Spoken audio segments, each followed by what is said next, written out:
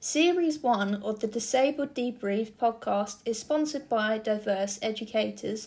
Co-founded by Benny Cara and Hannah Wilson, Diverse Ed began as a grassroots movement that has the mission to celebrate the diversity as well as to amplify the voices of those in education. It has evolved into a training provider for the school system of all things DEI. Find out more at diverseeducators.co.uk. Join the conversation on Twitter at DiverseEd2020.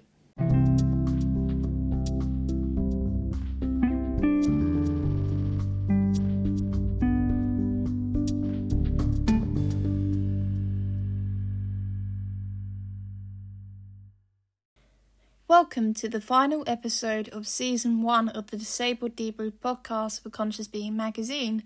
I'm your usual host, Lydia Wilkins, and today we're going to be talking to two representatives from the Barbellion Prize. Why is it that diversity is important when it comes to publishing, for example? We asked two of our guests today to talk about that, as well as how publishing can do better. And now they will introduce themselves to you. Yeah, hi, I'm Eleanor Franzine. I am a dual citizen of the US and the UK. So I was born in America, but my mother is English, and I've lived here for 11 years now. I was diagnosed with type 1 diabetes when I was 3. So I have had it for 28 years, 29 years. I'm very bad at maths, but a long time. And I'm currently pursuing a part-time PhD at Birkbeck in English literature, and I also work part-time at Haywood Hill Bookshop in Mayfair, and I was a judge on this year's Barbellion Prize panel. I am Kat Mitchell. I am a lecturer in publishing, and I'm also the programme leader for the Creative Writing and Publishing degree at the University of Derby. Before I did that, I used to work in publishing. So I worked at Penguin Random House for around 4 years, doing various kind of marketing and publicity roles before becoming a freelance publicist. And I also currently am researching disability in the publishing industry too. So last year, I did a research project called Access Denied, which was all about employees and job seekers who are disabled in the publishing industry in the UK and what the barriers were that they were facing. And also, I am a disabled woman too. I have an acquired disability. So I acquired mine around 10 years ago, although I was kind of quite obviously predisposed towards it for my whole life.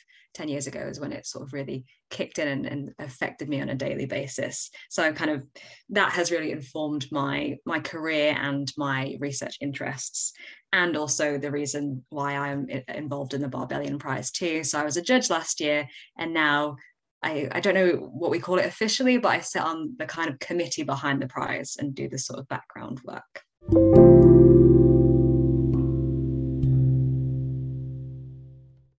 How did you both originally become involved with the Barbellion Prize? Yeah, so what happened was Jake Goldsmith, who is the prize's founder, he got in touch with a colleague of mine because she had been working on a disability-related project and asked her to be involved, but she had an awareness that she wasn't disabled herself, so felt a little uncomfortable being a kind of a judge or involved in the prize at that level. So she put him in touch with me, and I was a prize judge that first year, and now, as I said, sort of just help with kind of the admin and advice and some of the publicity work I give advice on as well, with my career background. And yeah, it's an incredibly important prize. I was very pleased to be asked to be involved. I think it's very, very important.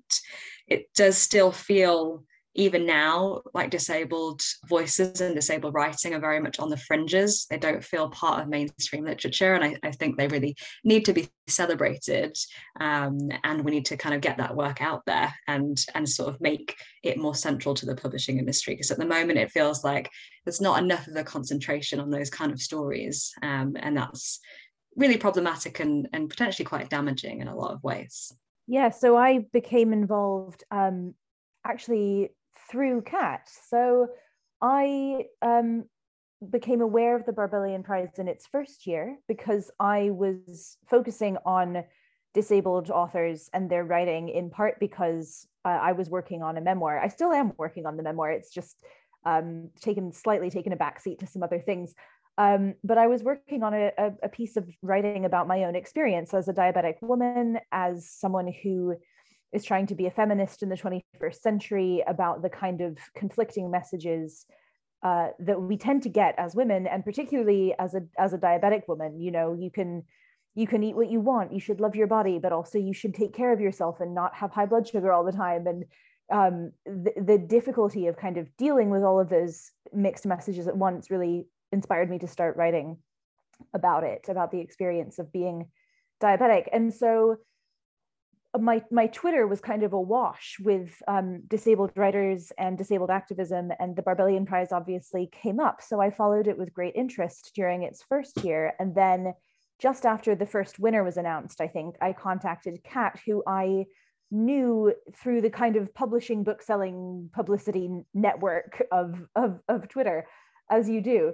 I think I emailed Kat and said, you know, would you be interested in having me judge next year? And honestly, never ever expected to get a response, let alone a positive response. I think I was in a New Year's mood of just, you know, contacting people and seeing if my gambles would work out. And Kat got back and said, yeah, we would love to have you, and put me in touch with Jake, who's the prize founder. So I think what really drew me to the prize was how new it was and how groundbreaking it felt.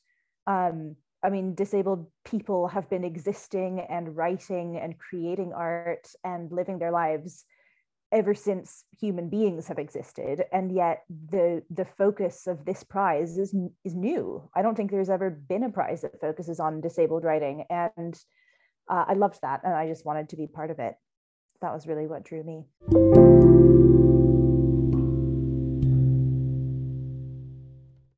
You've both kind of touched upon the next question, but I'm going to ask it anyway. Why is it that representation when it comes to disability and diversity is important? Why is it that we need it in publishing? It's really interesting the way that you phrased your response to the first question, both of you. The way you expressed it, it's almost... I had the impression that you were both suggesting that it's more important than just I write about my own experiences, therefore it is important. Yeah, I mean, I think from my perspective, certainly as someone who's been bookselling for a long time, it isn't just about representation. Representation is really important, but it's like step one, tiny baby step one.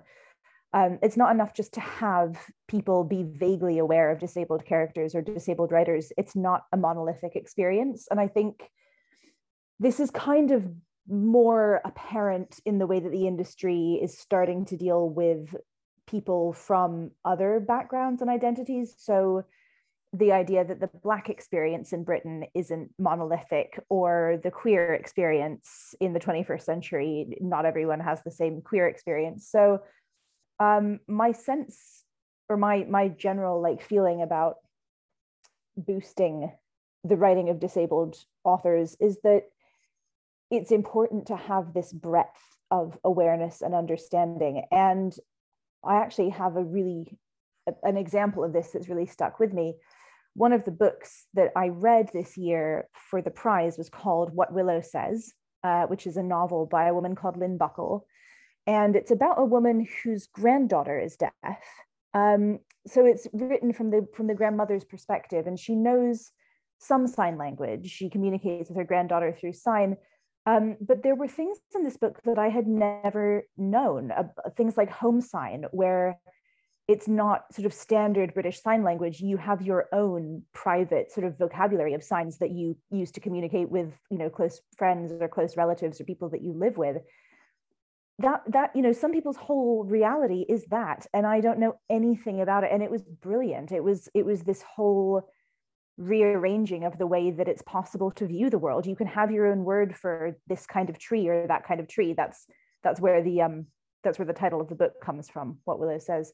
But I can't imagine, being faced with that possibility and not wanting that kind of beautiful expansion of how you can see the world. Yeah, I think I'd agree with everything Eleanor says there, and I absolutely need to pick that book up now too. For me, yeah, representation is important for so many reasons, and I think I can start with the kind of personal ones. So, you know, as I mentioned before, I got sort of quite ill around, well, just over 10 years ago now. And at that point, although I'd had some issues, you know, sensory issues, some pain issues through life since I was a child, never anything that would have disrupted my daily life on a kind of in a severe way. But 10 years ago, it sort of hit me really hard. I ended up in hospital. It was absolutely terrifying. And because of the nature of my pain, which was centered around my chest, so I got very severe, sudden chest pain, I really thought I was going to die. And it was very, very scary. And it was a horrible experience. And all I could find on that topic were kind of self-help books. And that wasn't really quite what I was looking for. And there wasn't really anything that quite spoke to me. And so what I wanted instead was literature, was, you know, stories, beautiful writing, art that could reflect back to me the kinds of things that I was going through. And I didn't find that at the time, because that was really how I'd processed the mental health issues I'd had when I was younger. You know, I dealt with quite severe depression. I'd read things like The Bell Jar. It's obviously not a self-help book, but you feel recognized and you feel like your experience is kind of validated through reading things like that.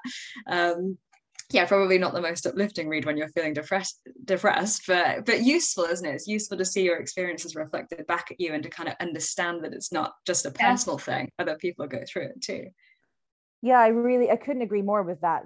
That sense of being seen that people talk about, that really characterizes sort of, you know, quote unquote great literature. That sense that you're not alone in experiencing what you're experiencing. It's 10 times as much that when you're reading about, you know, disability as a disabled person. It's because you see it reflected so rarely that when you do see it, it's like, yeah, it really changes your ability to process. I think I agree with Kat, the trauma. I was diagnosed when I was 3, and I have no memory really. I have very small kind of flash bulb type memories of my time in hospital. But my mother has told me stories about what happened to me physically as a child. The fact that I had to be held down to have blood taken, the fact that I cried, the fact that she and my dad had to hold me down. I mean, it's horrible. It's really, you know, with the best will in the world. And that was a good hospital, and the doctors were doing their best. But the physical trauma and the emotional trauma of living in the world differently, to have that reflected back to you is so affirming. It can make all the difference.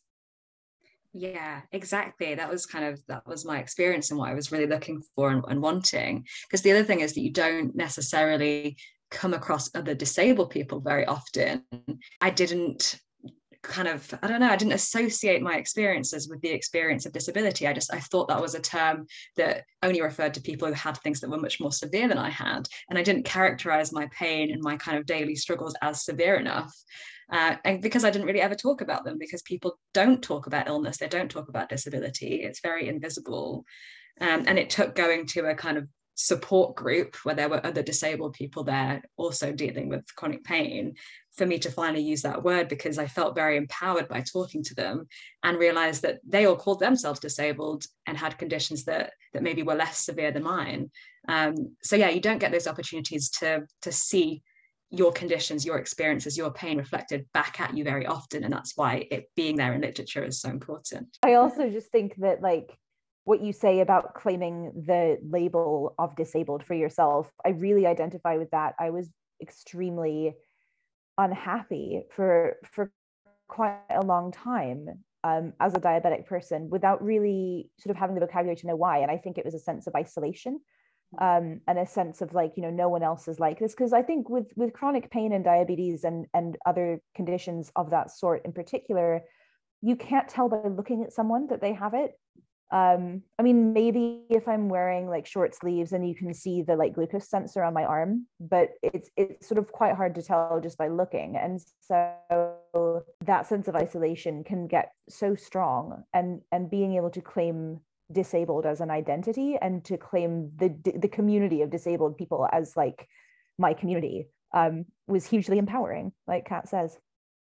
Yeah, and I think it sort of relates to that internalized ableism that a lot of us have, where we just think we're not disabled enough to deserve the word, and also therefore not disabled definitely enough to deserve like the accommodations and the adjustments and to be able to kind of speak up and ask for that stuff. So it wasn't until I was using the word that I was able to get involved in disability activism, that I was able to feel more empowered at work, and I was able to kind of stand up for myself when discrimination happened as well. And I think that comes from those experiences of relating to other people and, you know, reading things that you can identify with as well. Yeah, for sure. Feeling as though I had like legal protections as a disabled person changed everything about the way I approached my work.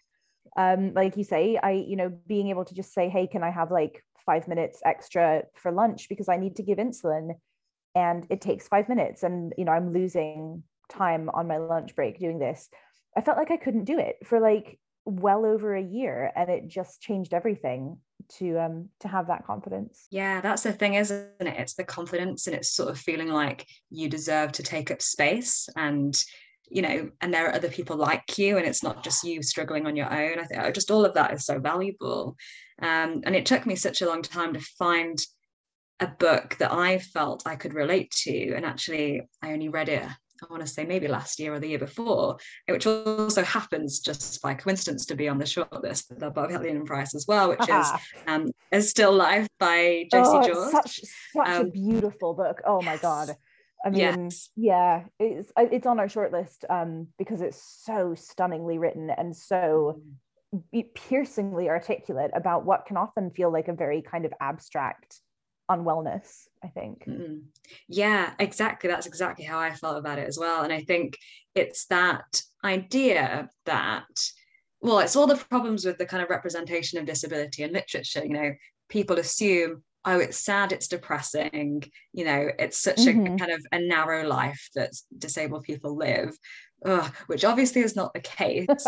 But what she does is, yes, she talks about her struggles really honestly, which is incredible. But she also talks about the joy and beauty in everyday life. She's largely at home because of her energy limiting condition and her chronic pain.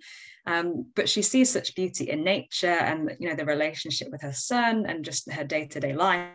And that is empowering on its own. That's such an important story to tell. Just because it's not some big epic adventure, you can have those meaningful encounters and experiences just being at home. And so that spoke to me in a way that nothing else I've ever read really has, and that was a very powerful experience for me. Yeah, I would agree. It is a stunning book. I think one of the things that makes me the saddest, but also kind of is the most inspiring in terms of my own writing, is I haven't found that book yet for diabetics, for type 1 diabetes. I don't think there is a book that is not a self-help book that is about the experience of being type 1 diabetic. I just don't think it's out there. So I want to write it. I would like to be that I would like to be the kind of Josie George of someone else, maybe. But it is extraordinary. Lots of people have this condition. It's not new. It's and yet there's just this total gap in the literature, completely absent. Yeah, and it's that idea, isn't it, that there's only certain types of narratives that sell. There's quite a narrow view in the publishing world in general about what sells, what people want to read, what audiences are interested in. And with disability narratives, it is the kind of, well, the inspirational narrative, and that can be either there's someone with a terminal illness and they die at the end of the book, it's sort of this tragedy, but it's inspiring, or it's someone who's ill and then they magically either get better or find out they were never ill in the first place. So like a family member has been kind of, causing their illness or whatever. And those are two of the main narratives when we think about disabled writing or disabled representation.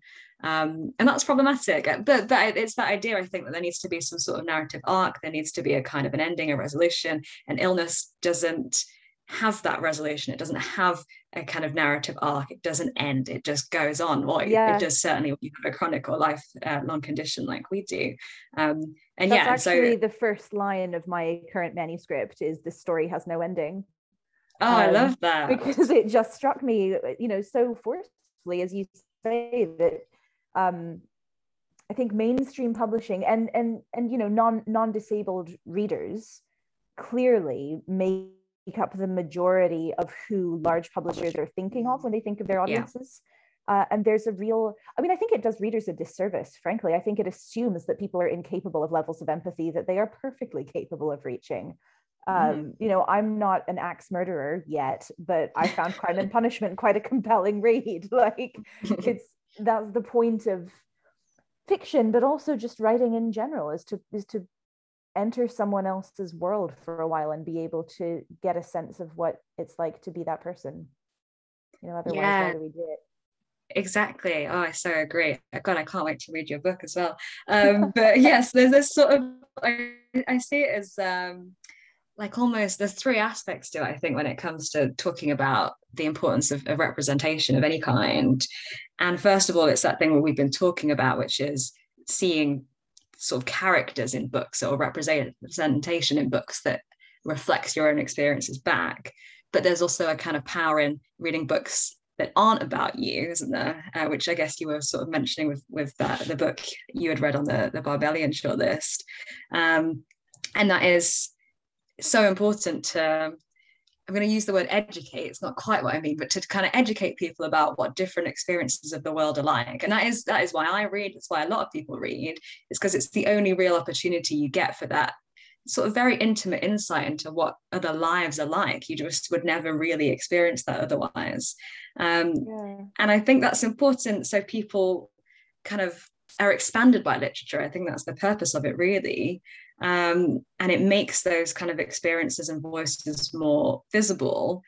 And also, and this might be a bit of a stretch, but it's quite humanizing. And I think often as disabled people, we can feel quite othered, quite excluded.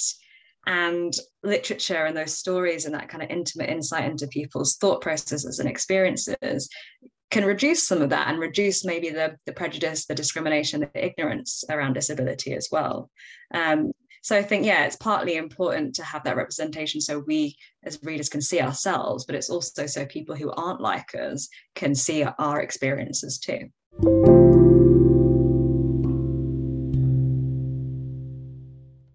When it comes to disability and representation, what do you think publishers could do better and to help? This would be my final question to kind of wrap things up, to put to both of you. Well, I think one of the things that really interests me about publishing at the moment is there is a bit of a gap between what the kind of big five or mainstream publishers are willing to take a chance on and what actually gets published by smaller presses or indie presses. So many of the submissions that we had to the prize this year were from these extraordinary small presses who are heroes. And I think certainly in Britain, indie presses are doing an extraordinary job in terms of representation, not just of disability, but of age, of gender, of sexuality, of all this stuff. But I think with the best and most thriving indie press scene you could possibly wish for, there are people that you're not reaching because there are people who will only read the big books that get the broadsheet publications or the broadsheet reviews and get put on the front table at Waterstones. And that's not to knock mainstream publishers or broadsheet reviews or even the front table at Waterstones. Those are all part of this kind of publishing ecosystem. But I do think at the moment, there seems to be this kind of reliance on smaller publishers or indie presses to do a lot of the heavy lifting. And I understand why big publishers don't, because their job really is to make money. But I think some bravery in the world of big publishing, some big five bravery would go a long way in terms of getting stories and narratives into a much wider readership. And frankly, some bravery from broadsheet reviewers as well. If you review something in the Times or the Telegraph, people pick that up. They do. So I would love to see that. I mean, that may very well be a pipe dream, but it would be nice. Yeah, I agree with that so much. It's such a shame that a lot of the risk taking happens, with independent publishers and not so much with the big five. There's sort of change in the idea that disability is depressing, that it's kind of a narrow niche subject, and we need to shift towards seeing it as a universal experience. Illness and disability is everywhere. We're all going to come into contact with it at some point in our lives, whether it's for ourselves or for people we know and our loved ones. So I think I'd like to see a little bit more of that, a consideration of it as a kind of a universal topic that any reader might be interested in.